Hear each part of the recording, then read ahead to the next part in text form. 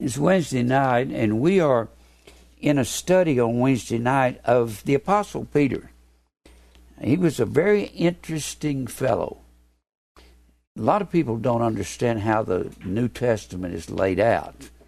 The New Testament is about the life of Jesus. You don't have much concerning the first 30 years of his life. You got a time period when he was 12 years old, and his mother and father had come to Jerusalem to one of the feasts, and he seemed to get lost in the crowd, and they said, we got to find him. And they found him with the doctors, with the Pharisees, the scribes, which were the higher-up doctors of the law, and he was explaining Scripture to them at 12 years old. You have his birth there in Luke, the first chapter, and you have his birth not in Matthew. You don't show the birth in Matthew. You show the kings coming from the east. People don't look at maps, and they don't even understand what they're saying when they're talking. The best way to study the Bible is to study it on maps. The wise men, there weren't 3 wise men. The Bible doesn't say that. They were wise men from the east. Wise men is the word magi, M-A-G-G-I, or magos, which is plural, M-A-G-G-O-S, and that was the wise men. Now, they had good wise men, and they had bad wise men. They all came over here from Babylon. Babylon is Iraq. That's what it is. It went on up in here, but Babylon, you had the Euphrates River here, and then you had the Tigris River, and they went down southeast in Iraq, like so. And they met down here just above the Persian Gulf, where we had that war back in the early 90s. And so the wise men, the magos, or the magi, came from here. On Babylon's right about where my finger is. And it's, let me see if I can get a better map. Let me see here. Oh, no, that's not a good one. I need a good map of just Babylon. Here's the Euphrates River right here. This is the Tigris River. And they meet right above the Persian Gulf. And Babylon is about 100 miles up here on the Tigris River, somewhere about where my finger is. So when they saw the star of Jesus, they came about 650 miles by horse or camel. We don't even know that. It doesn't say that wise men came on a camel. They may have been there on horses or donkeys. So they come over here about 650 miles. They couldn't have gotten there the night that Jesus was born. You understand that? That had to have been, get up, camel, get up. Come on, let's go. They didn't get there. They did not get to the manger.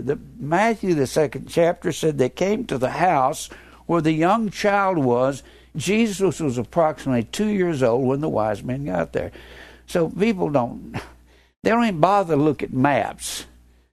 Now, we're talking about Peter and the apostles and how the New Testament was laid out. We've talked about the layout of the Old Testament from Adam until Jesus and the split of Israel and so forth, and I'm not going to go through that. When you get to Jesus, you see a little bit in Matthew, 1st chapter, a virgin shall conceive, and that'll be Mary, and she'll have a child of the Holy Ghost. Then the 2nd chapter, the wise men come there. And then the 3rd chapter, John the Baptist is baptizing, and Jesus comes to him, and he's 30 years old at that time. So you only got, Jesus' early life is only about 2 chapters at the most in Matthew, Mark, or Luke, or John. Well, you don't even see the baby in Mark, the 1st chapter, and you don't see the baby Jesus in John the first chapter. You only see that in Luke, and you don't see it. You only see Christ being born in Luke. And only the angels came. Only the angels and the shepherds came. There was no wise men at the manger. It's crazy. Now, so all you see is a couple of chapters on Jesus' early life. Not much. So what you see is about when he's 30 years old, all the way to the end of the book, which is Revelation. And John, the beloved, wrote the book of Revelation in approximately 96 A.D. So what you've got in the New Testament is approximately 66 years of history in Revelation. You only have 3 years of Jesus' life, 3 years of Jesus' life in Matthew, Mark, or 3.5, we call it 3.5, of Matthew, Mark, Luke, and John. This is only 3.5 years of Jesus' life. The rest of this book, particularly the Acts of the Apostles, what that is talking about, I didn't even know what Acts was when I was a kid. I thought, what in the world does Acts of Apostles mean? It means the actions after Jesus is dead of these men here and the apostles. Now, Jesus died at the Passover. I'm trying to make this as elementary as I can. Passover. The Passover was on Nisan 14. That's March/April. March/April. Now, 50 days later was Pentecost. But at this Jesus died as the Passover lamb at Passover. Jesus was, the Bible tells us that in the 5th chapter of 1 Corinthians. He was the Passover lamb. Passover lamb. And then 50 days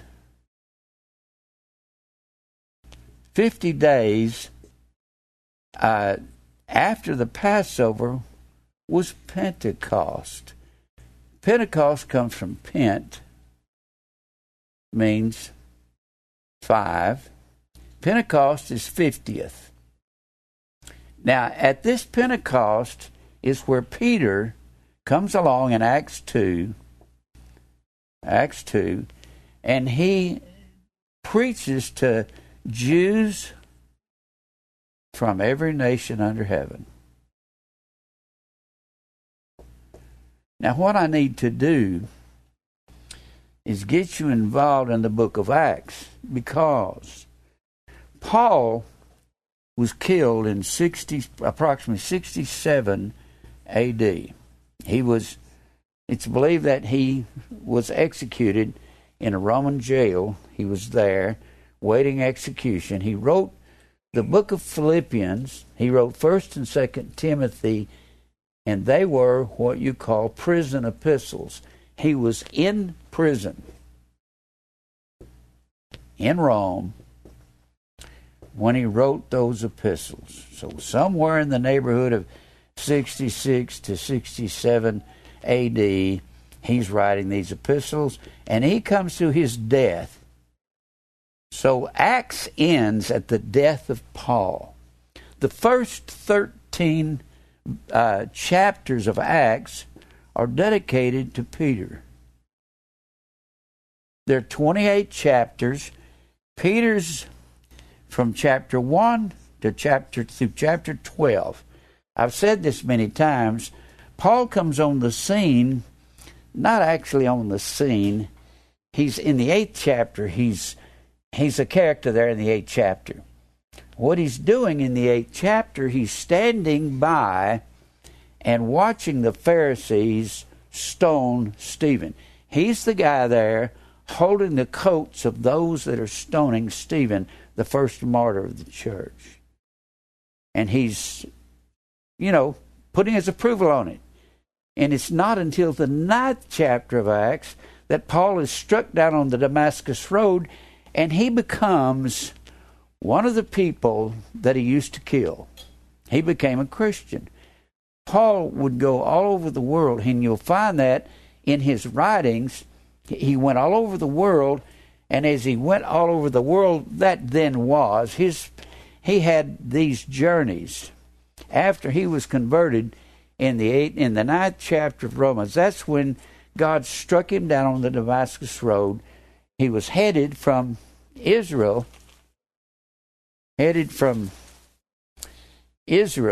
here in Jerusalem up to Damascus. Damascus is considered the oldest city in the world by every scholar. This is the oldest city there is.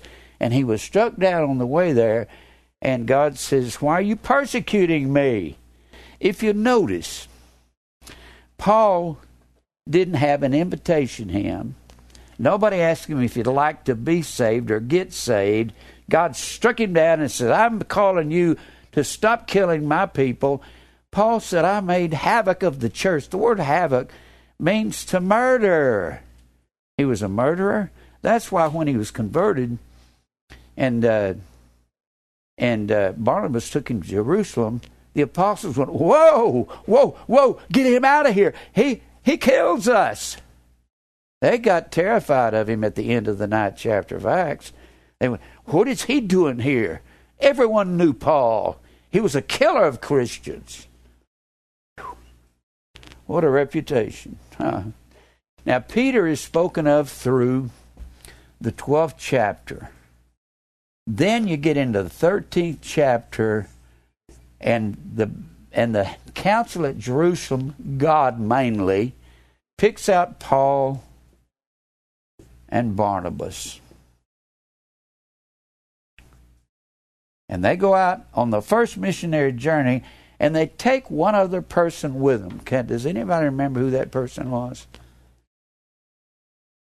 Anybody? Mark. Huh? Mark.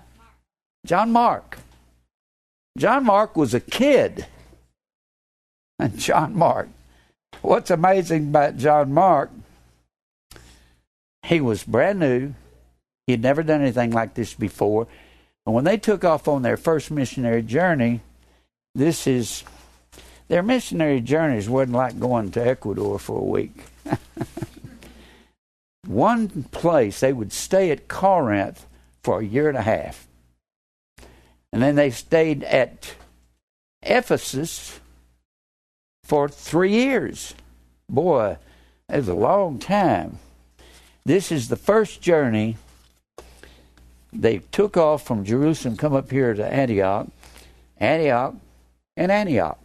There's two Antiochs. They were named after Antiochus Epiphanes, who was the ruler of Syria. He was the first, one of the Seleucian kings. Seleucus, when Alexander the Great died, he left his kingdom. He left by will and testament to 4 generals. When Alexander the Great was from over here. See where it says Macedon? He was from Macedonia. You remember Paul heard the Macedonian call in the 16th chapter of Acts, and he was over here in Troas. And he heard the Macedonian call, and he had a vision. They said, "Come over and help us." See those little fingers right there? Those little fingers, this is on the top of the Aegean Sea, and that's where you'll find Thessalonica and Philippi. So he's got to go up through here on his second journey. He's going to go there. Well, he leaves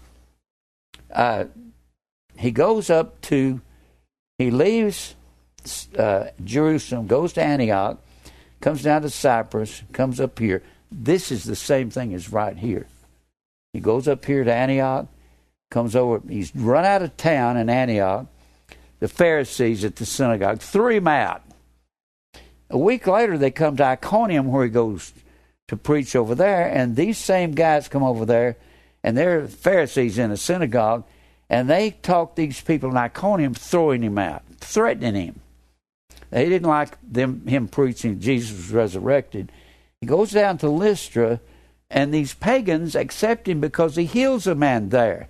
They call him Jupiter. They call him Mercury, which is the speaker for the gods, the pagan gods, and they called Barnabas Jupiter. And they said, don't do that. We're men just like you are. So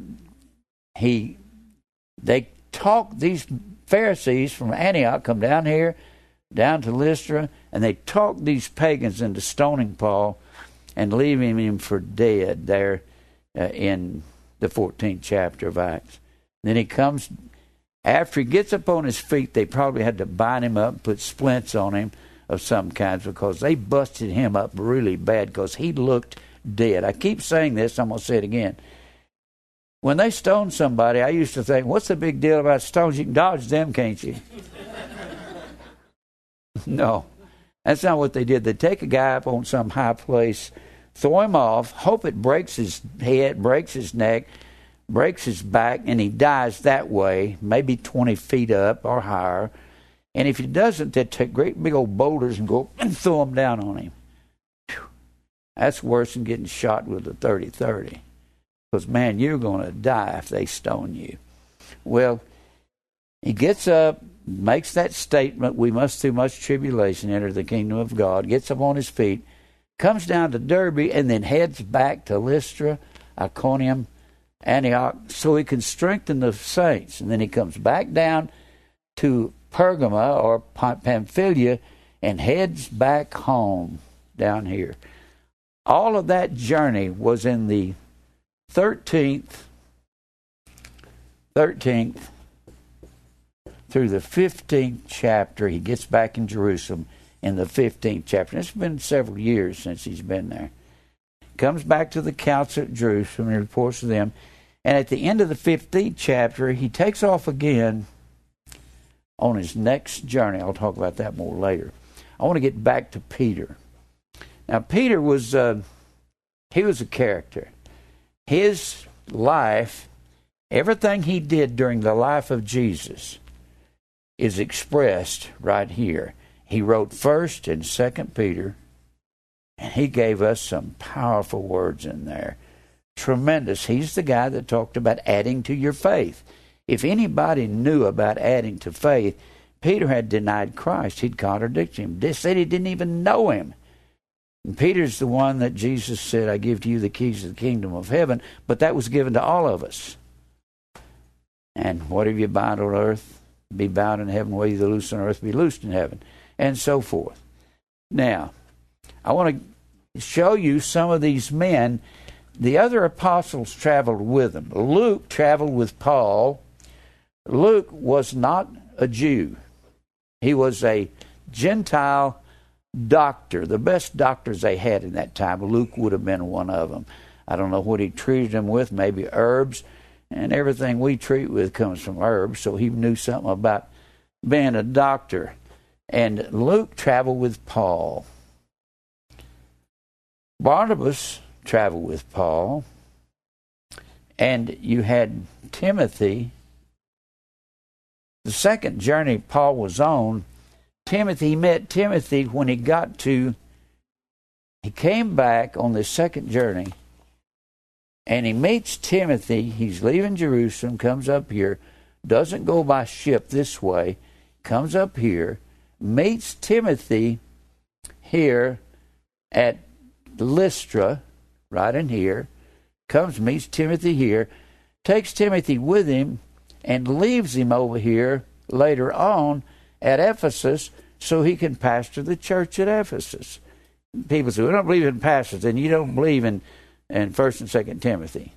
And Titus meets with Paul, and Titus comes down to Crete and is pastoring the church at Crete. Whenever you read 1st and 2nd Timothy, and Titus, these are called pastoral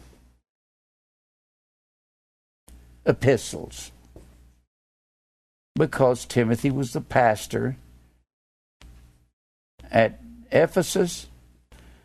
But if you're going to read 1st and 2nd Timothy, you need to read the book of Ephesians, because it's going to tell you about the adventures Paul had. Paul warned Timothy about false teachers over there, and he tells him about that in Ephesians, what you look for. Titus was at Crete, and Paul was always, people say, I wouldn't go to a church where there's a lot of fighting, and you wouldn't attend the church at where Timothy was at Ephesus, and you wouldn't attend where Titus was, because the Bible speaks of there were some evil people that tried to masquerade themselves as preachers. Now, I want to get started in the book of Acts and introduce you to Peter's life there in Acts. Let's turn over to the book of Acts. Turn to the book of Acts and look at chapter 1. Now, a lot of people think that Luke wrote the book of Acts. If Luke wrote it, he probably wrote it for the Apostle Paul. Some believe that Paul, he had a thorn in the flesh. Some believe it was his eyesight, because there's some reasons to kind of hone in on that. He says here, the former treatise have I made, O Theophilus, of all that Jesus both began to teach and to do. We don't have much information on Theophilus, but evidently it was one of their compadres, one of their companions. You look back over here to the first chapter of Luke, and you hear this introduction of the book of Luke is much the same as the introduction in Acts. Look here in Luke, the first chapter, and because he addresses Theophilus like he's a personal friend. But remember, Luke traveled with Paul, and he traveled with him, and usually most people understood that he wrote his epistles for him. So here in Luke, the first chapter, for as much as many, first chapter, verse 1, for as much as many have taken in hand to set forth in order a declaration of those things which are most surely believed among us, he's going to state a statement of faith, even as they delivered them unto us, which from the beginning were eyewitnesses and the ministers of the word. It seemed good to me also, having had perfect understanding of all the things from the very first, to write unto thee in order, most excellent Theophilus. So some people say he may have been Luke writing the book of Acts, but if he was, look over in Galatians, the 6th chapter. Galatians 6. If he was, it's understood it may have been because he had some bad eyesight. Look here in Galatians, and this is the best that most men can come up with an interpretation of it. Galatians, the 6th chapter. All right. Paul says here, verse 10, as we have therefore opportunity, let us do good unto all men, especially them who are of the household of faith. You see how large a letter I have written unto you with mine own hand.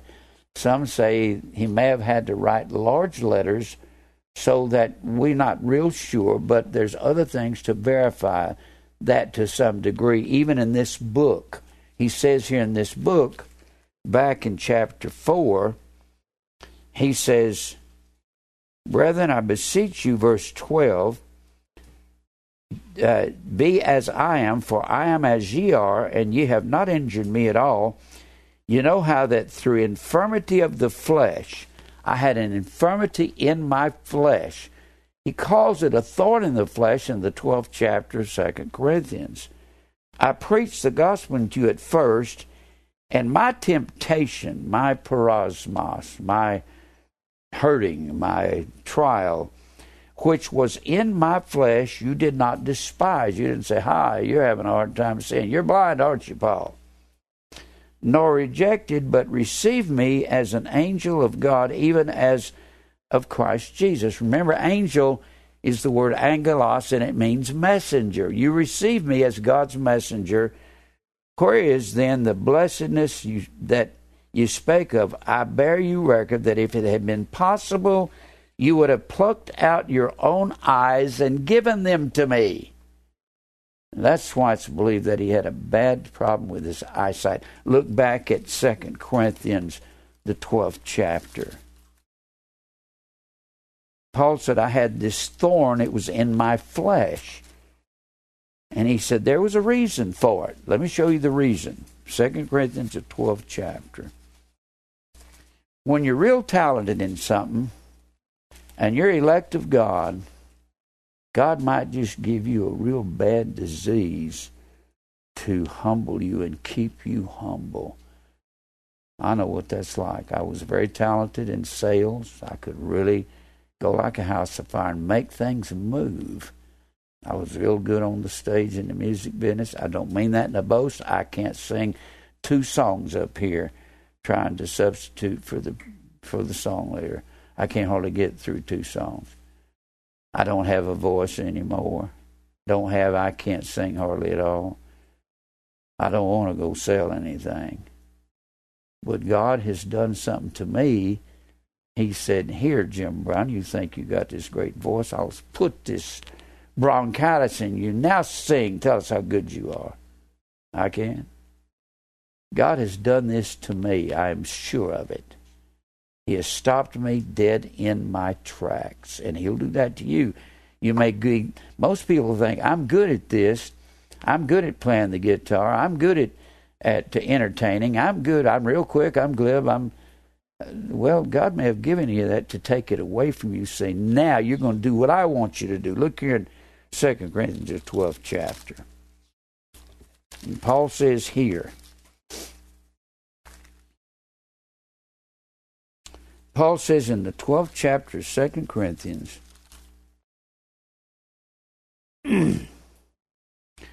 verse 6, for though I desire to glory, I shall not be a fool, for I will say the truth. He said, it's really in me just like it is you to glory. But I'm not going to do that. I'm going to say the truth. But now I forbear, I put up with, lest any man should think of me above that which he seeth me to be, or that he heareth of me. Paul knew that he had a lot of talent, extremely educated, spoke lots of glossa, lots of foreign languages, sat at the feet of Gamaliel, one of the greatest teachers of the day. He was a Pharisee. He was of the tribe of Benjamin of the southern kingdom. That was one of the greatest honors. And he said, you can find that in the 3rd chapter of Galatians. He said, I was a Pharisee. I was of the tribe of Benjamin. He said, I had all these accolades of men, but I counted all but dung that I might gain Christ. Whatever talent you have to count that as dung, so you can do the things of God. It's awful hard to crucify yourself. Had a fellow come here one night, a real gentle guy, and very educated, played about 5 or 6 instruments, played them all well. He said, I want to find a church that preaches what you preach, that I can be a full-time music minister. I said, that ain't going to happen. When you preach what I preach, there ain't going to be enough money to come in to hire a full-time music minister. We don't have time. We have no place for that here. God may have to take his talent away before he can use him. And lest I should be exalted above measure. Here's the reason for this thorn in the flesh. So he wouldn't be exalted. Paul, I believe, is a writer of 14 books of the New Testament, counting the book of Acts. Well, that can give you the big head, you know that? God talked to me 14 different times, so I'd write these things down. And they're going to be put down in the Bible for thousands of years, so everybody in the world that calls themselves a Christian can read my works. So God has to keep me humble.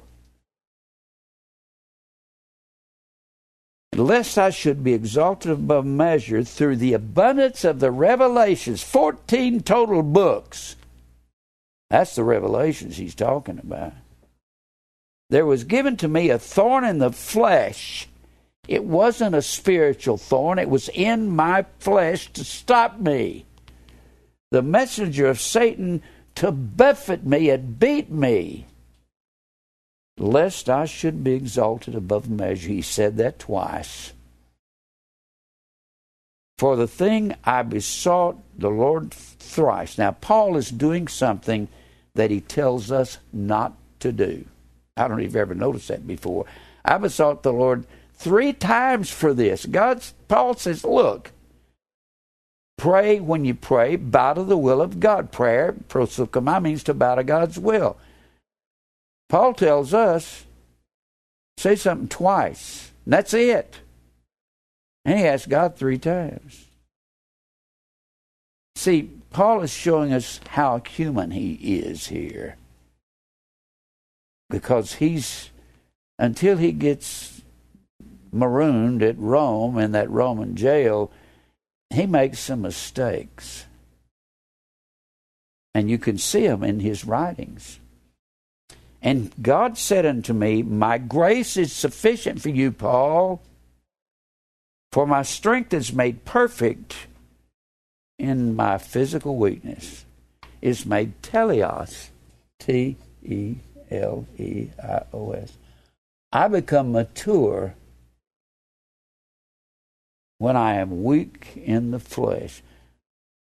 I'm 79. I should be mature. I've been a believer for 70-something years, since I was a little boy. I've gone to hell and back so many times I can't count. In the music business, I've sung with stars. I've been lied to, cheated, called everything under the sun. Same thing in real estate. I've been in all kinds of situations. I've been in snowstorms. I've totaled 2 rigs 6 weeks apart, one nearly running into a semi head-on, flipping over and over. It's a wonder I'm alive. One of the worst storms in the history of North Dakota, one of the worst blizzards, 89 below zero. I thought I was going to die. God's brought me through, but he's given me something to buffet me so I won't get the big head. I can't do anything now but preach, that's it. That's all I want to do. He says, most gladly, therefore, will I rather glory in my infirmities, that the power of Christ may rest upon me.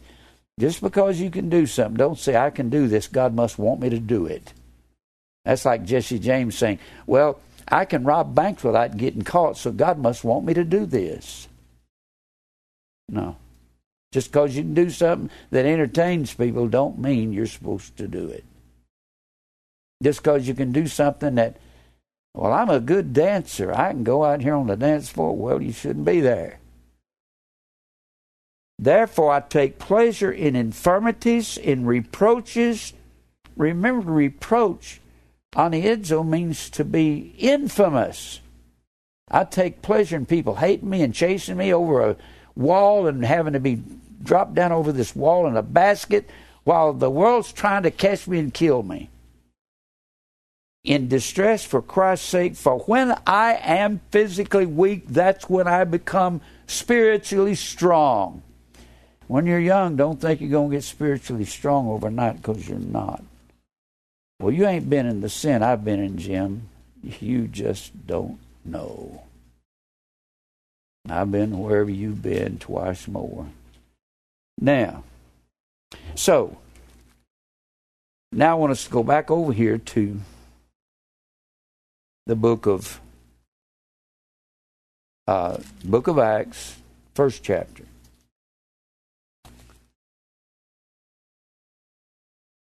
Verse 2. All that Jesus began both to do and teach. Acts is just the actions of the apostles for about a 67-year period. That is the book of Acts.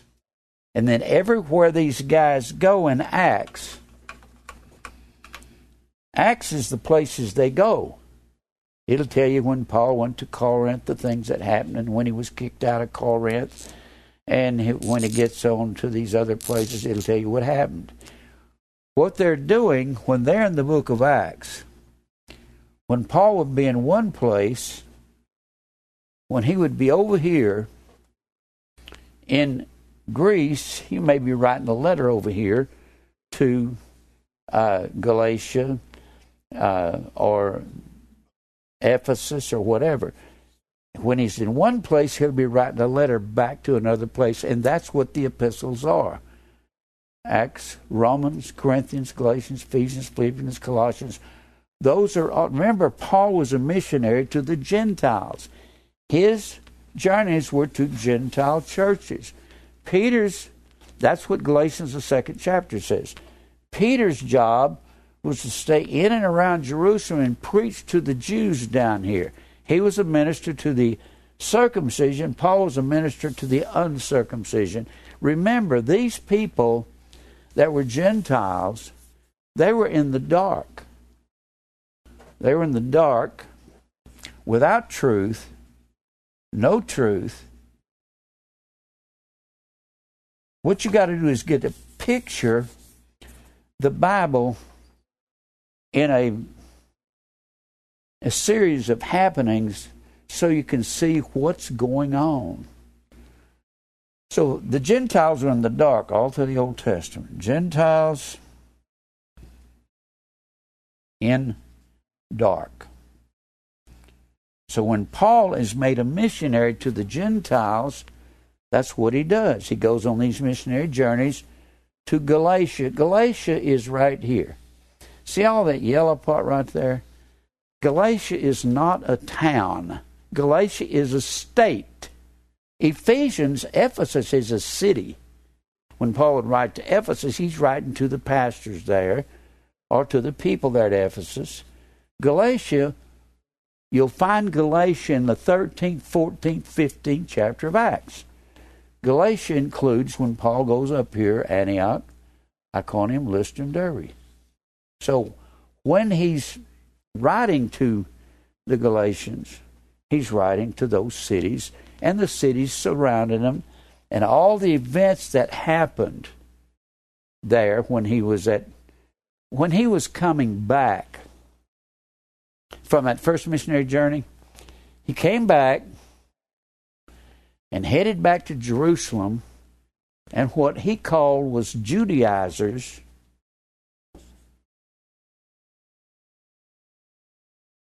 The Judaizers were following him, and all they could have in their mind was proselyte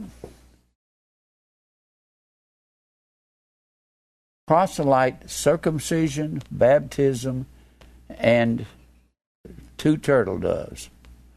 But that was a ritual for bringing people into Israel, but all the ritual were blotted out when Jesus was crucified at the end of the Gospels, blotting out the handwriting of ordinances. So none of these would be, we're circumcised with a circumcision made without hands. These Judaizers kept telling Paul on his way back in the 15th chapter of Acts, we need to go back up here to Antioch, Iconium, Derbe, and Lystra. We need to circumcise these people. Paul said, we're not going to do that. They're going to be confused.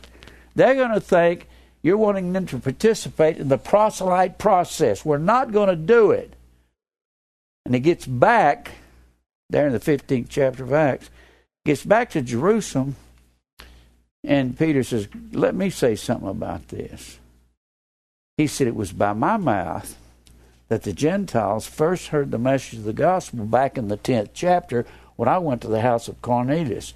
And Peter was the first one to preach to the Jews in Acts, the 2nd chapter. And Peter said, we don't need to be going saddling these people with something our own fathers weren't able to keep. And James, the brother of Jesus, who was head of the council at Jerusalem, stood up and said, no, we're not going to do that. People had a hard time getting over ritual even then. Then when you get to the Galatians, and you see the word circumcision all through it. And Paul will say, O foolish Galatians, who hath bewitched you, you should not obey the truth, before whose eyes Jesus Christ, having been evidently set forth, crucified among you, receive ye the faith by the works of the law, or by the hearing of faith. Which way are you going? He talks about circumcision all through Galatians. It's about these people wanting to go back and circumcise those people up there in Antioch, Iconium, Derbe, Lystra. And they were saying no. So he tells us what he's doing in the book of Galatians. You read the Galatians when you're reading 13, 14, 15 of Acts. That's where you got to look at it. Find out where he was, then go to the books where he wrote to them. Because when you get through, you're not going to get past 96 A.D. when John writes Revelation. So that's the whole New Testament. From Jesus' life from 33 A.D., 30 A.D., all the way to 96 A.D. And Paul dies in about 67 A.D. We're not sure when Peter died. We know that it was sometime in the mid-first century, 50, 60 A.D., somewhere in that neighborhood. Now, let's continue reading here. Jesus began both to do and teach until the day which he was taken up.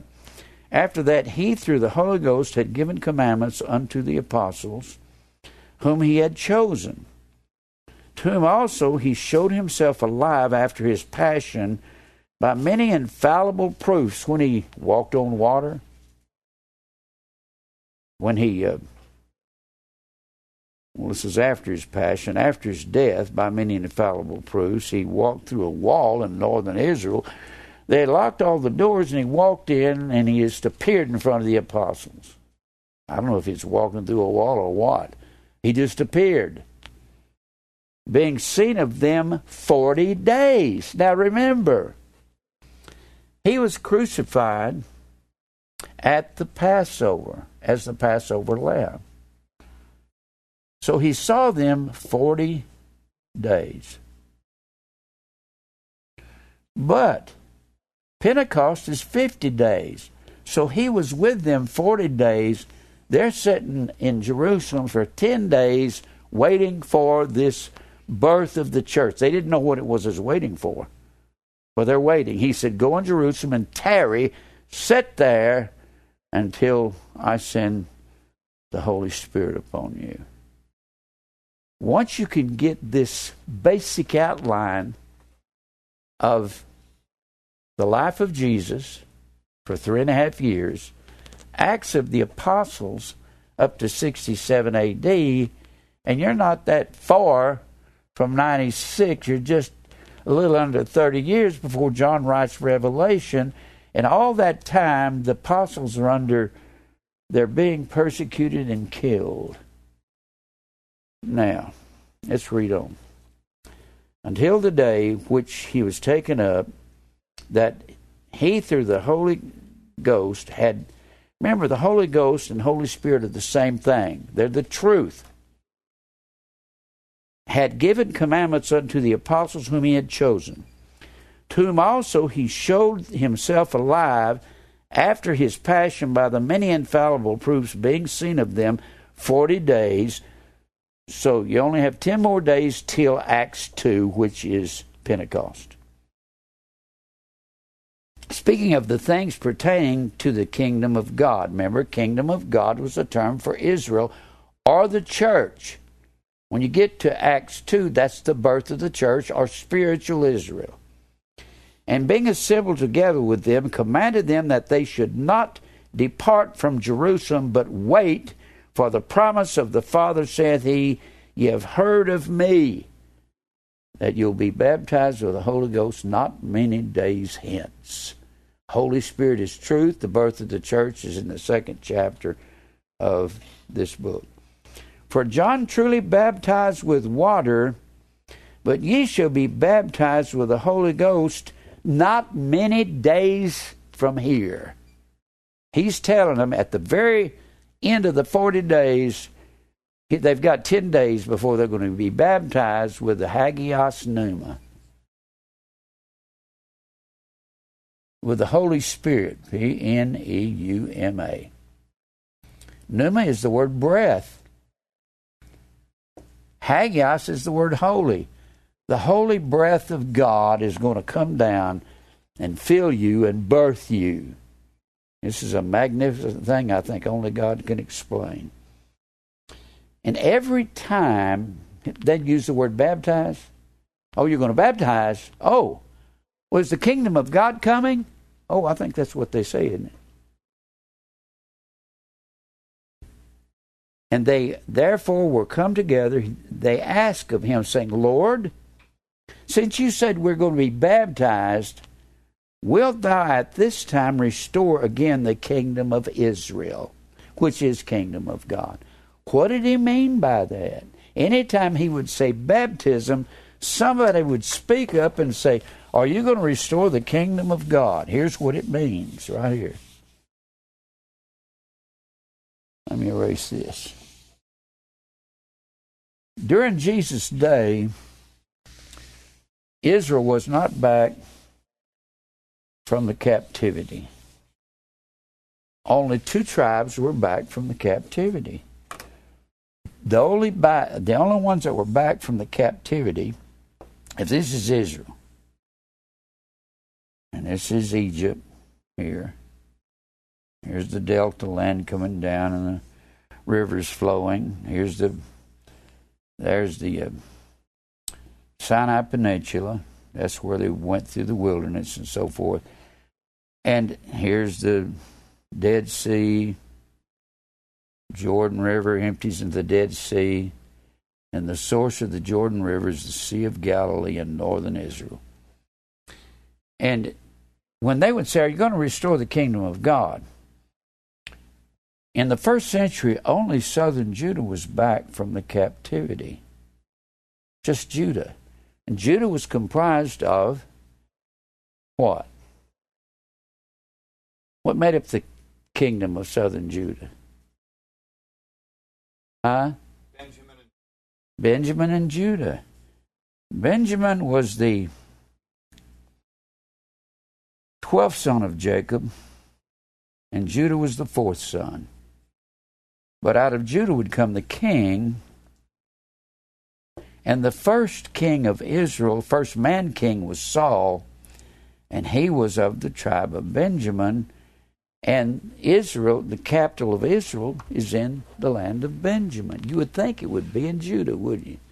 That's because Jerusalem was founded in Judah, in Benjamin. There's Jerusalem inside of Benjamin. So this was southern Israel.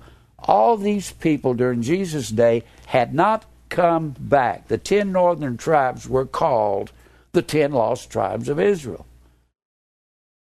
And so God has to deal with Judah. Anytime he would say, you'll be baptized, baptism was an old, ancient Jewish ritual.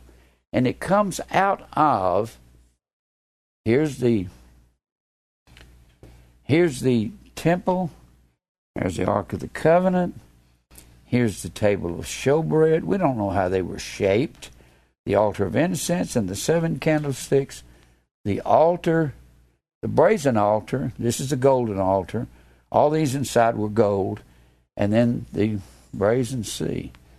Well, the rabbis had taken this brazen sea out and put it in the proselyte process because all the priests would wash in the sea, and then every time they'd go and offer a sacrifice, they had all these prescribed sacrifices every day.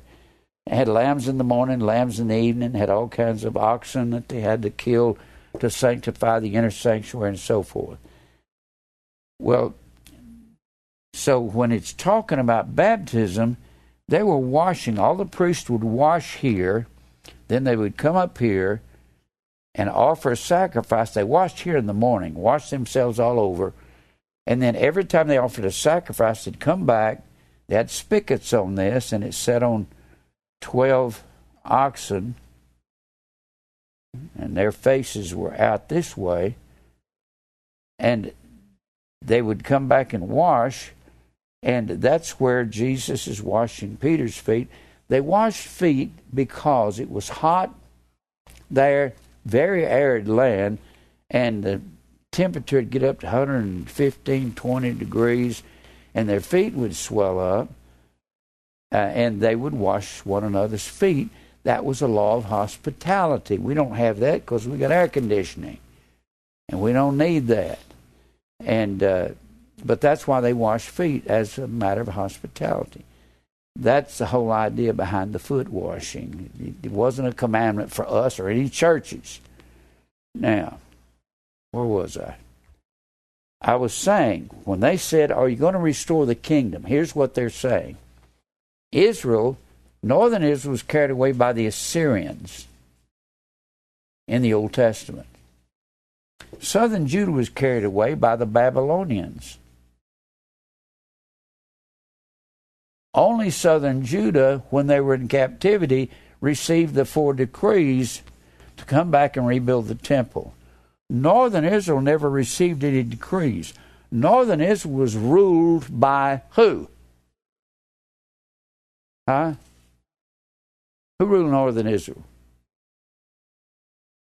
Ephraim. Ephraim was the second-born son of Joseph. Joseph had 2 sons, Ephraim, his second-born, and Manasseh.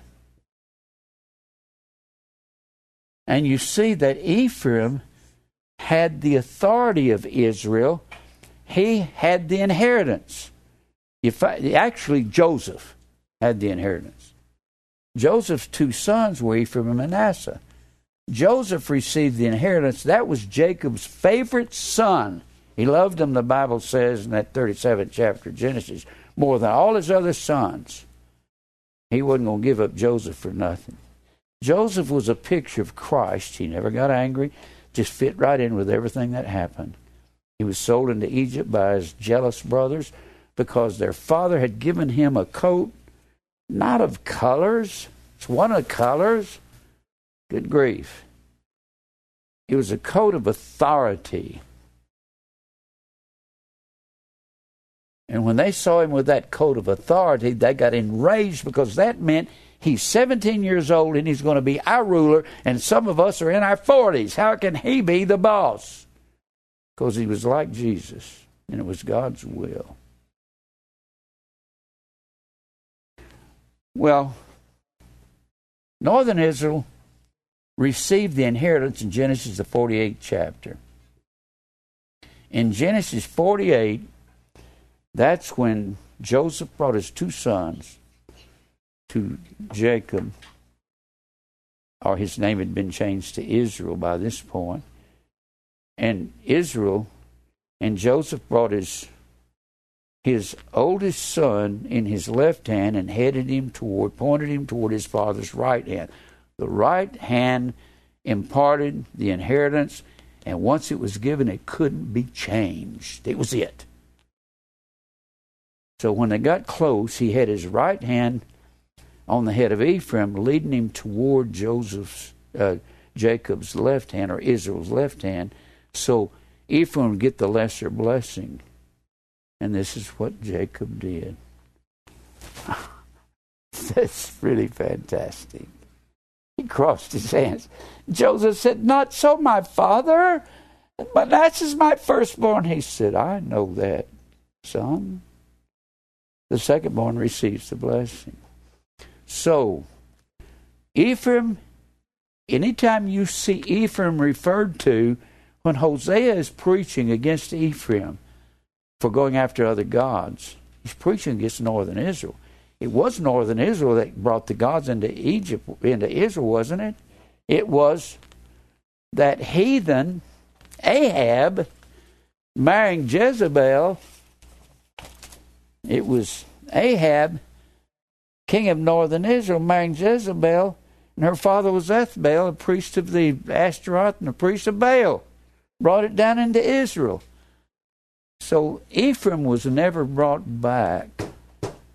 So anytime somebody said, if Jesus would say something about baptism, they'd say, "Are you going to restore the kingdom?" Because what was ruling Israel was the boot of Italy over here. You had Greece here. You had Turkey over here, or Asia Minor. Here's Galatia. Galatia gets its name from the Gauls, pagan tribes that came in and settled there. That's where they got their name, Galatia, Gauls. And Israel was being ruled by Rome.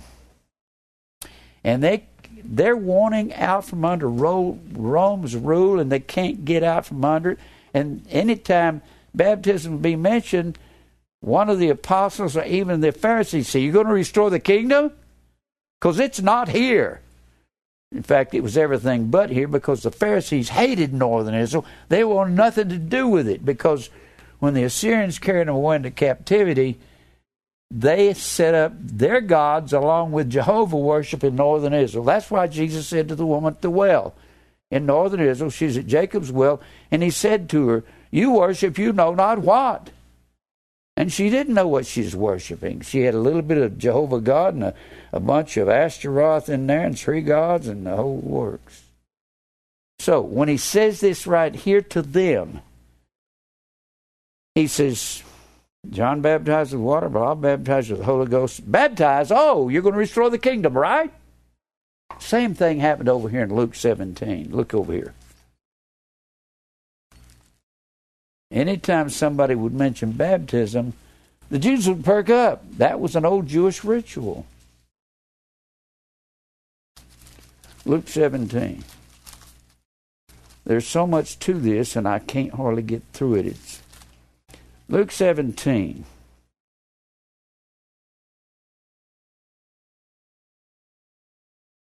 Verse 20. If you're really the Messiah,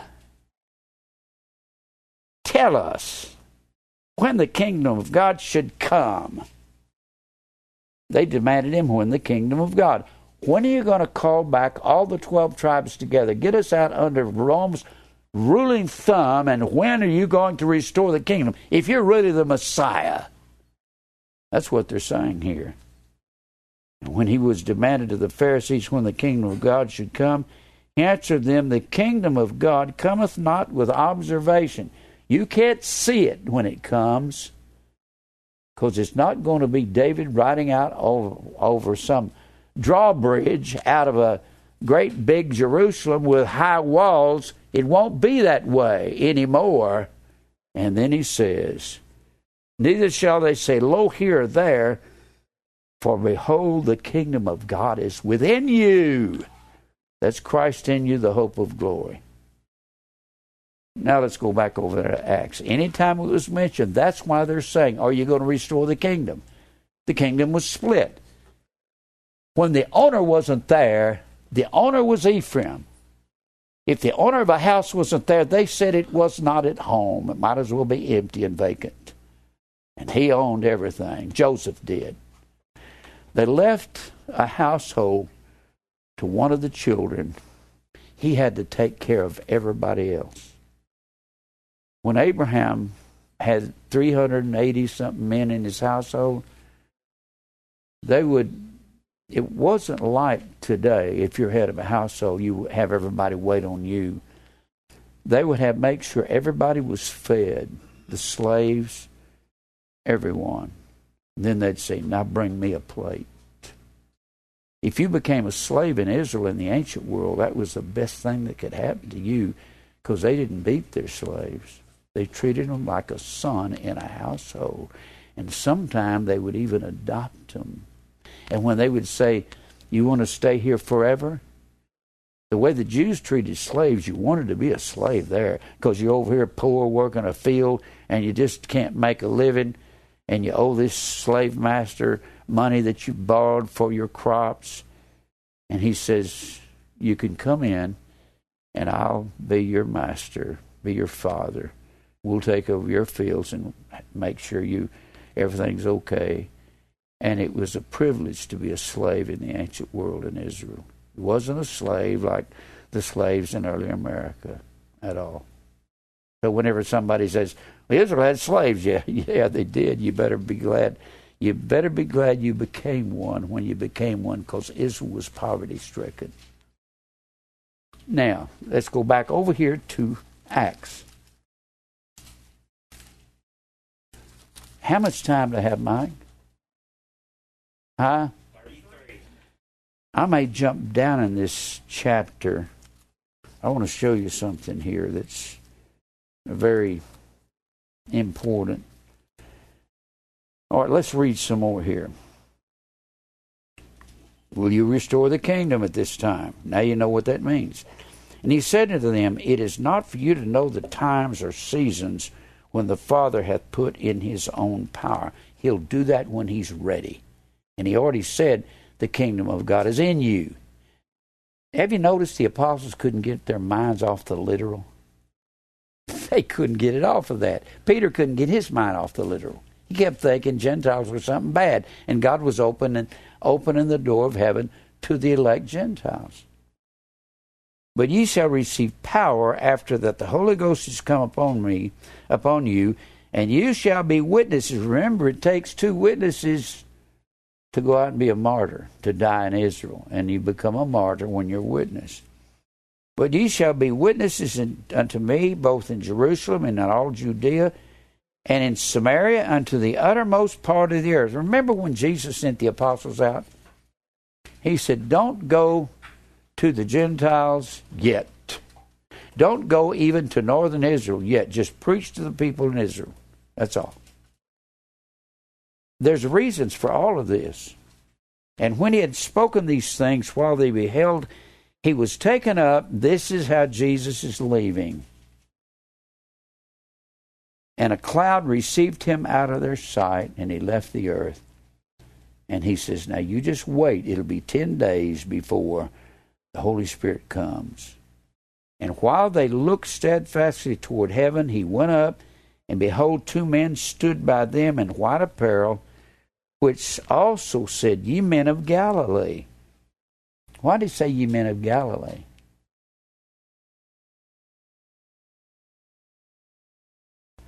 All the 11 apostles that were left were from that evil, wicked place called Galilee. They considered northern Israel, the Pharisees, this was a place of filth. And when you're talking about Nazareth, you didn't say Jesus the Nazarene. You said Nazarene. Are you kidding? In John the 1st chapter, Nathanael said, can any good thing come out of Nazareth? It was considered the septic tank of the world. Filthy. It wasn't like an honorable thing to say, I'm a Nazarene. It was awful to the world. So all of the 11 apostles were from Galilee. Galilee was an area, not just the sea. All this area up here was called Galilee. And the Pharisees considered that one of the most dishonorable, hateful places you could be from. They didn't like it at all. Most of the people in the world didn't like it. So Jesus is a Nazarene, but he's not going to prove to him that he was born in Judea. So he goes through the proselyte process, and they'll have to listen to him. Now let's read on here. And he said, Ye men of Galilee, why stand ye gazing up into heaven? This same Jesus which is taken up from you into heaven shall so come in like manner as ye have seen him go into heaven. And he, behold, Revelation, the 1st chapter, behold, he cometh with clouds, and every eye shall see him. The scripture says, as the lightning shineth from the east unto the west, so shall also the coming of the Son of Man be. I used to think that meant when I was a kid that he's going to come out of the east. But the east to me is not the east on the other side of the world, is it? If you have the earth, east to west is all the way around the world, isn't it? That's when you start from the east, you go all the way west, you'll come back to the east, won't you? He said, every eye shall see him. I don't know how every eye will see him, but he said it would. When he comes back, every eye is going to see him. That'll be his second coming, when he descends from heaven with the shout and the voice of the archangel and the trump of God shall sound, and we which are alive and remain unto the coming of the Lord shall go up to meet the Lord in the air, and so shall we ever be with the Lord.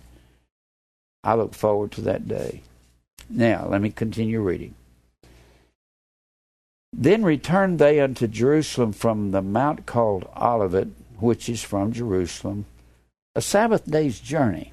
Why is that in there? All that is a distance.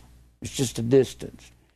Sabbath day's journey was something that was invented by the Pharisees and the Halakha, telling you how far you could travel away from your house on the Sabbath. What does the Bible say about your house on the Sabbath?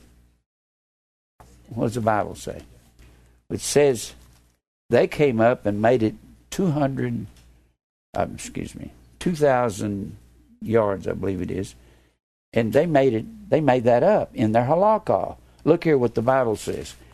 If people would read their Bibles, they would know these Sabbath keepers, it's ridiculous what they're doing.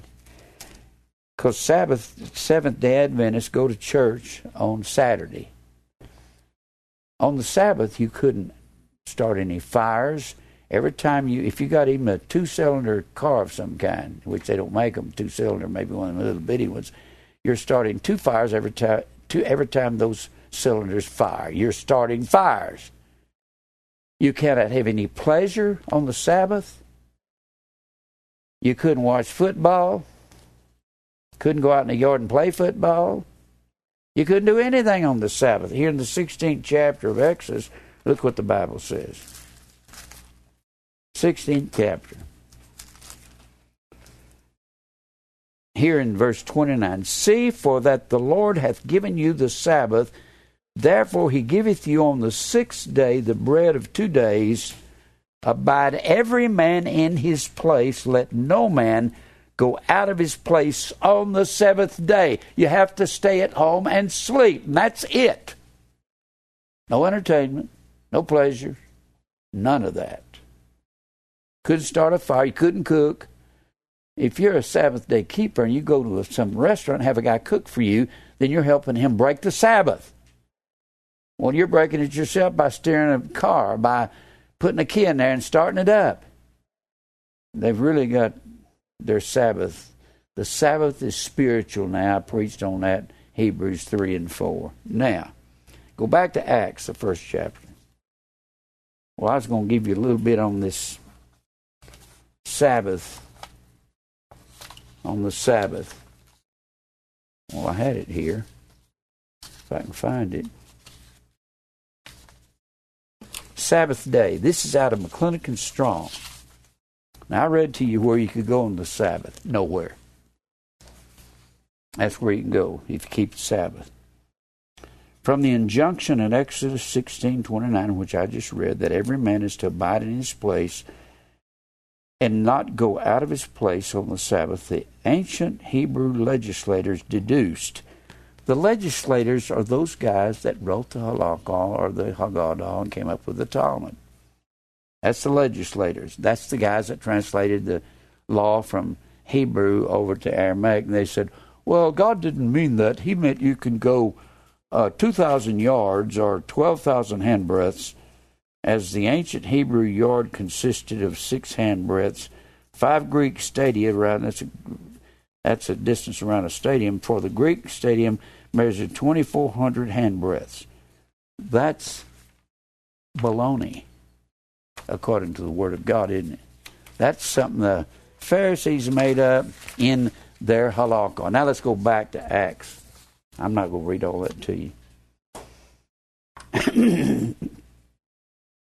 When they were come in, they went up into the upper room, where abode both Peter, James, John, Andrew, Philip, Thomas, Bartholomew, Matthew, James the son of Alphaeus, Simon Zelotes, and Judas the brother of James.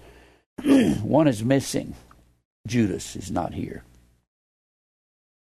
These all continued with one accord in prayer and supplication with the women and Mary the mother of Jesus and with his brethren. And in those days Peter stood up in the middle of the disciples and said, number of names together were about 120 people in the upper room. Men and brethren, this scripture must needs have been fulfilled, which the Holy Ghost by the mouth of David spake before concerning Judas, which was guide to them that took Jesus.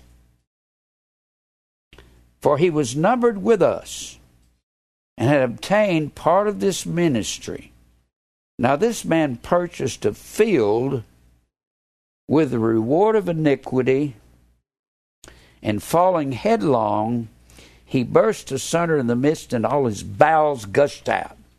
That's how Judas died. People say, wasn't he a believer? No. What's really amazing to me, the Bible doesn't say in Galatians, the 5th chapter, now the fruit of the Spirit is these: love, joy, peace, long-suffering, suicide, and so forth. That's not the fruits of the Spirit. Judas was a liar and an evil, wicked man. And people don't want to hear that. They say, well, didn't he repent? Well, no. He was sorry he betrayed innocent blood. He knew Jesus was innocent and he lied about him. But he wasn't a believer. Well, let me read a verse to you. Well, let me read 19. As it was known in all the dwellers at Jerusalem, insomuch that that field is called in their proper tongue Aceldama. Aceldama, that is to say, the field of blood. When it says the proper tongue, what is that word tongue? Dialectos. You got to remember, they had a different dialect in every city-state, and those dialects would differ as much as Spanish and Italian in our day and time. It's the same word. These were Jews from every nation under heaven over there in verse 5 of chapter 2. The Jews were from every nation, and if you don't know that, you don't know that they were scattered all over the world. In 586 BC, southern Judah was scattered. Northern Israel was scattered in 722 BC. And that being scattered, they all, over 600 to 700 year period, were speaking different languages, different dialects of their language. And this is the same word. There they are right there. And they had, in Exodus 23, they had law given by Moses that all the Jews had to come back to Jerusalem for these feasts, for Passover, Pentecost, and Feast of Ingathering, which is coupled with the Day of Atonement. All of them had to come back, and they're all coming back to Jerusalem, and they're all speaking a different dialect, and they don't even understand each other. That's why they said, how hear we every man, when Peter's preaching, every man in his own dialect when we were born. Now, was Judas saved? Not hardly. Go back to the 14th chapter of Mark. People say, well, didn't he repent? No. He says, look at 14th chapter of Mark. Here's what the Bible says about Judas. And the Bible just got through saying there in Acts that he was prophesied by David. We'll look at that in a minute. Do I have any time, Mike? Maybe I can get this in here. Look here in the 14th chapter of Mark. Look here in verse 21. The Son of Man indeed goeth as it was written of him, but woe to that man by whom the Son of Man is betrayed. Good were it for that man if he had never been born. Now, you think, Judas, would God say about a vessel of mercy which he hath afore prepared to glory, good for that man who had never been born? No. Judas was not a believer. He said, I have betrayed innocent blood. And he says here in Luke 22, Luke 22,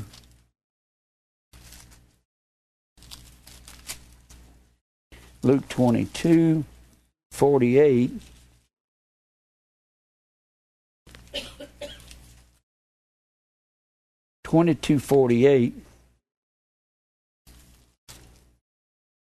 He betrayed Christ, and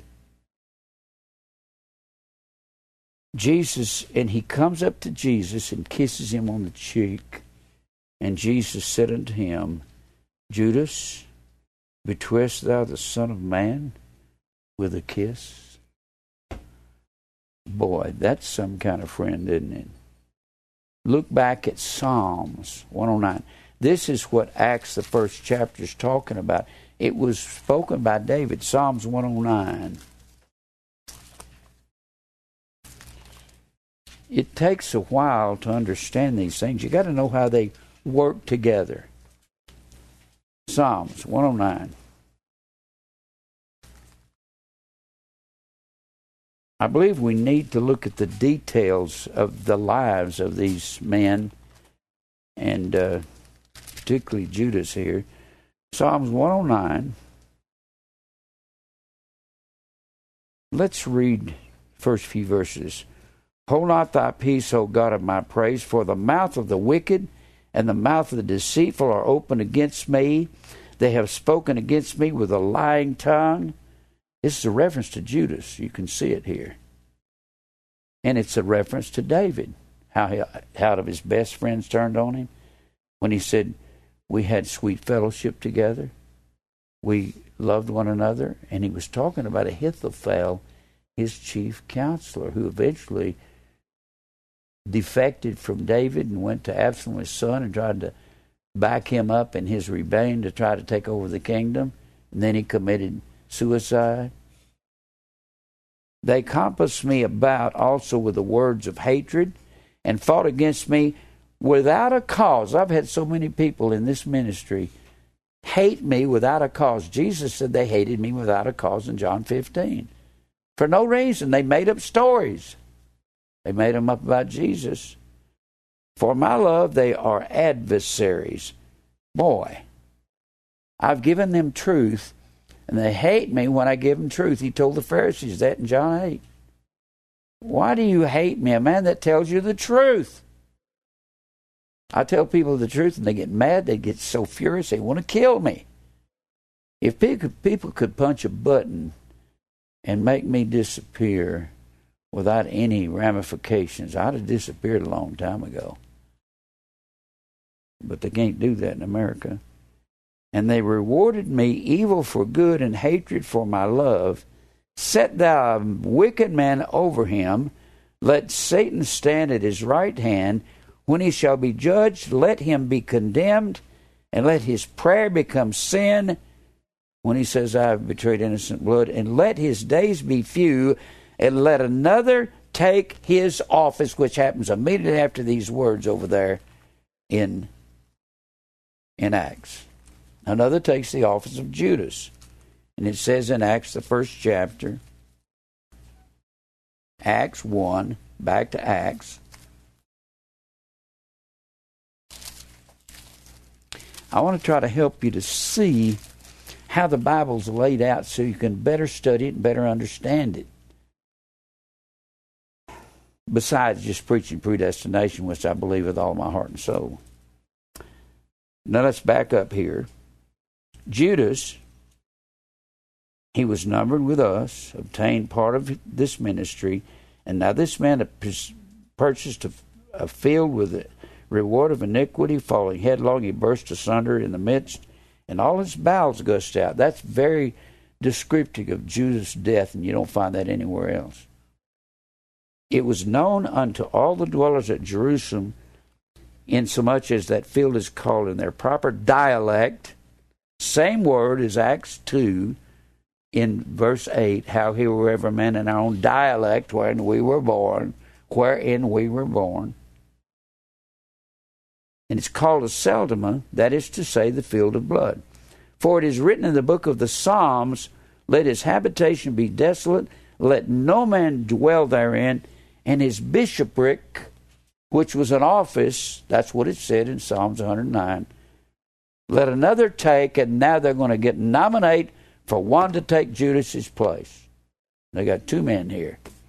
They're going to set up to take, one of them's going to take his place. Wherefore, of these men which have companied with us at the time that the Lord Jesus went in and abound among us, so evidently these two men were with them from the start, walking it through Jerusalem with them, and they're going to name two and pick one to take Judas' place.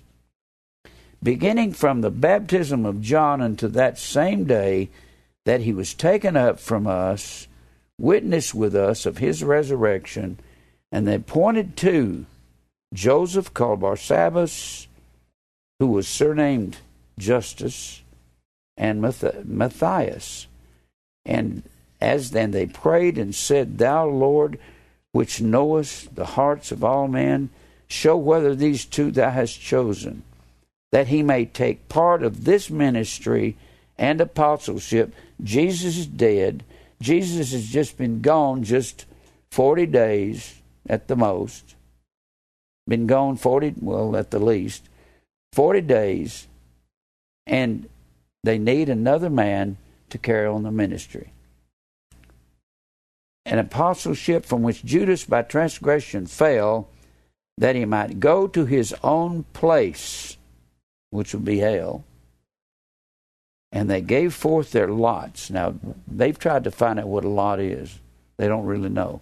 Something like throwing dice or picking a stem, which one's the shortest or the longest. I've researched lots. Nobody really knows what it is. But the lot settles everything among the Jews. And the lot fell upon Matthias, and he was numbered with the 11. Now, so Judas, there's no way that he was... let me give you one other thing about Judas. Do I have any time, Mike? Huh? Look here. Go over here to Luke, the 7th chapter. Luke 7. This is interesting about Judas. Judas was the only one of the apostles that was from southern Judah. The rest of them were just a bunch of country fishermen in northern Galilee. Galilee was considered a bunch of rednecks, just country people. They had no respect for them. It's kind of the way people look at people down in Mississippi, southern Mississippi in America. Just a bunch of ignorant people down there. And they were called, the simple people in the Hebrew were called Amharetz. H-A-R-E-T-Z. That meant people of the soil. And that's who Jesus goes to, is the simple people, the poor in the spirit, the brokenhearted, and the bruised. That's not many rich, mighty, super athletes, superstars of any kind. Not many presidents, not many kings or premiers are going to heaven. Jesus' people were the poor. That's who they were. The Bible says not many mighty, not many wise in this world, not many noble are called. That's one of my favorite verses of the New Testament. Not many eugenes, E-U-G-E-N-E-S. Eugenes comes from the word gene, means well genes or blue bloods. Not many rich people are going to heaven. Just not. I didn't say that. Jesus said that. People want to get mad at me. His people are the poor, the brokenhearted, the bruised, the downtrodden. He has more people among the poor than he does among the rich. Not many white people are going to heaven. They're running the nation. Not many are going. I did a tape years ago. I don't get along with white people. I couldn't figure out why I couldn't get along. It's not because they're white. It's because they're running things. If you're in charge, there was an old saying that power corrupts, absolute power corrupts absolutely. And America's white. And I have worked in real estate, I've worked in the music business, and the white people that are in control, it's not because they're white, it's because they're boss in America. That's why. I couldn't figure that out. As a little boy, I kept wondering, why is all this prejudice going on in America? I just didn't understand it. We were so poor, we lived in a ghetto, and I didn't know what the difference was. And I thought about it and thought about it and thought about it. And one day I was going out to the prison. I told Earl, he was the black guy going to prison with me. I said, Earl, I figured it out. He said, what's that? I said, I just hadn't got along with white people all my life. I can't get along with them.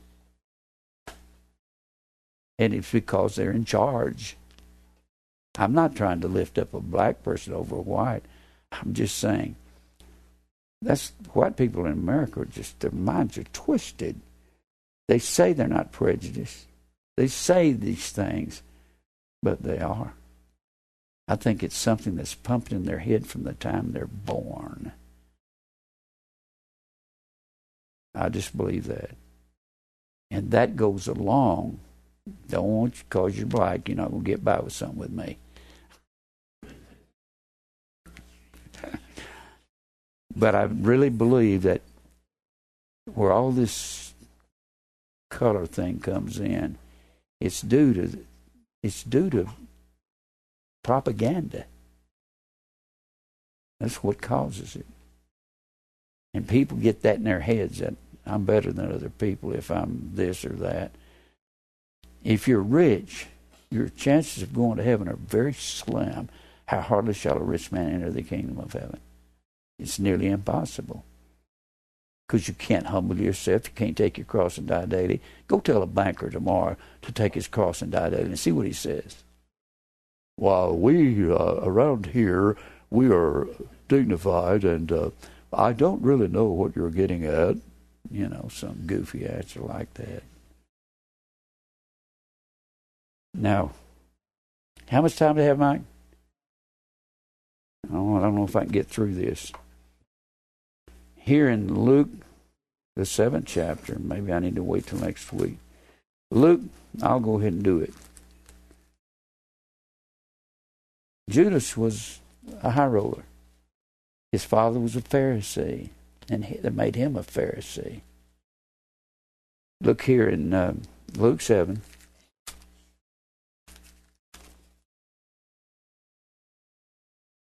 Luke 7. All right. One of the Pharisees desired Jesus that he would eat with him, and he went into the Pharisee's house and sat down to meat. What? Verse. Oh, verse 36.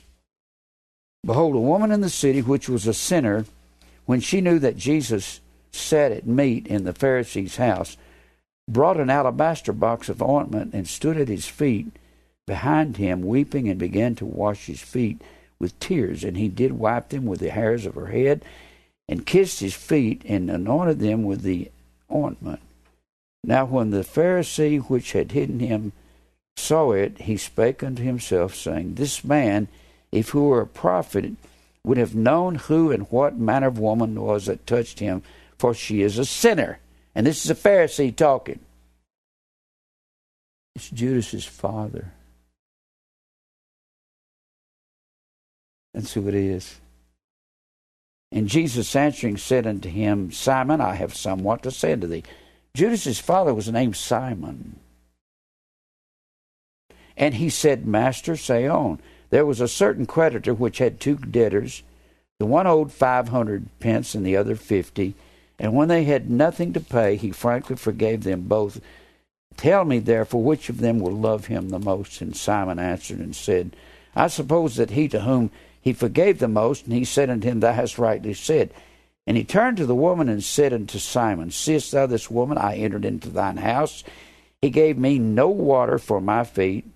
You gave me no water for my feet, but she hath washed my feet with tears and wiped them with hairs of her head, and thou gavest me no kiss.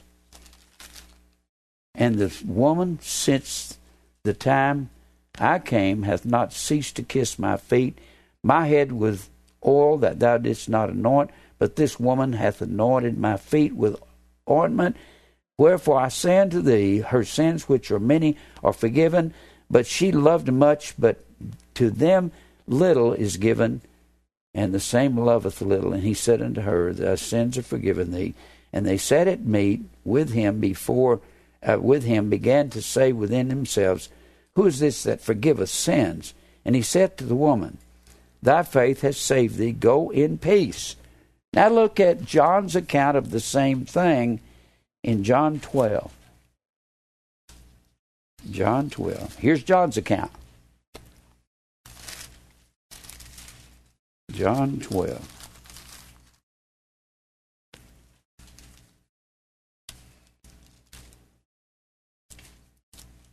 John 12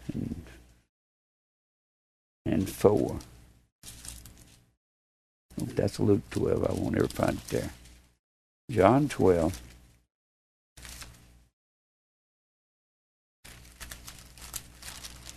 Verse 1.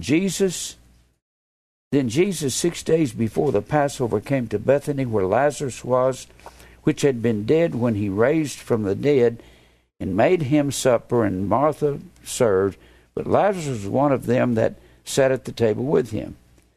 Then took Mary a pound of ointment of spikenard, very costly, anointed the feet of Jesus. This is the same situation. And wiped his feet with her hair, and the house was filled with the odor of the ointment. Then saith one of his disciples, Judas Iscariot, Simon's son. There it is right there. Which should betray him.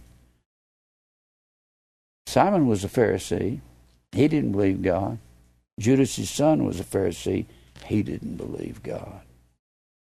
It's amazing, isn't it? And look over here back to the 8th chapter of Luke, and it keeps talking about this same woman. And it came to pass, 8:1, afterward that he went throughout every city and village, Jesus, preaching and showing the glad tidings of the kingdom of God, and the 12 were with him. And a certain woman which had been healed of evil spirits and infirmities, Mary called Magdalene, out of whom went 7 devils. That word devil is the word daimonion. That's our word demon. It means to distribute fortunes. This is the same Mary from the previous chapter. She had been healed. Listen to what Mr. Lightfoot says in his commentary from the New Testament on the Talmud Hebraic, out of whom went 7 devils. As to the number 7, we contend not, when there is hardly anything more useful than to put certain number for uncertain. Our difficulty is whether these words are to be taken according to the letter, according to the Jewish sense. According to the Jewish sense, who were wont to call vices by the name of demons. They call their sins demons. I think that's what America does. I walked through a checkout counter at Kroger's years ago, back 10, 12 years ago. And it said on the cover of this magazine, Richard Gere gets hold of his demons. Talking about he quit chasing women and joined the Buddhist bunch. He didn't. If this Mary be the same with the woman that was the sinner in the foregoing chapter, as is believed, then by devils seems to be understood the vices to which she was addicted, especially when both the Pharisee and the evangelist called her a sinner rather than a demoniac. But this we leave to the choice of the reader. She had daimonion, she had self in her. And they called their sins by the title of demons. And that was Judas's father that was in the house with Jesus while he was casting the self out of her. And there's so much on that bottle, I couldn't figure out how can you wash feet with tears. I thought, well, you go, just pour it out. No, they saved their tears in a bottle. And God speaks in, I believe it's in the Psalms, about tears in his bottle. And they, when a real important, it was precious to them to have those tears in this bottle. When they wept, they'd cry into the bottle. They'd put it up on a shelf, and it was a keepsake to remind them of all the things they'd been through. She took that bottle, went to Jesus, and poured it on his feet. It was precious to her. It was all of the hurt she'd been through. I'm out of time. Let's pray. Lord, thank you for truth, for helping us to see these men of the Bible. Thank you for truth. We pray that you'll cause us to continue your work, supply our need. Give us fire, Lord. Let fire come from our mouths. Give us what it takes to cause us to overcome everything. Fight our battles. Lead us to your elect in Christ's name, amen. That's interesting about Judas, isn't it? He was a high roller.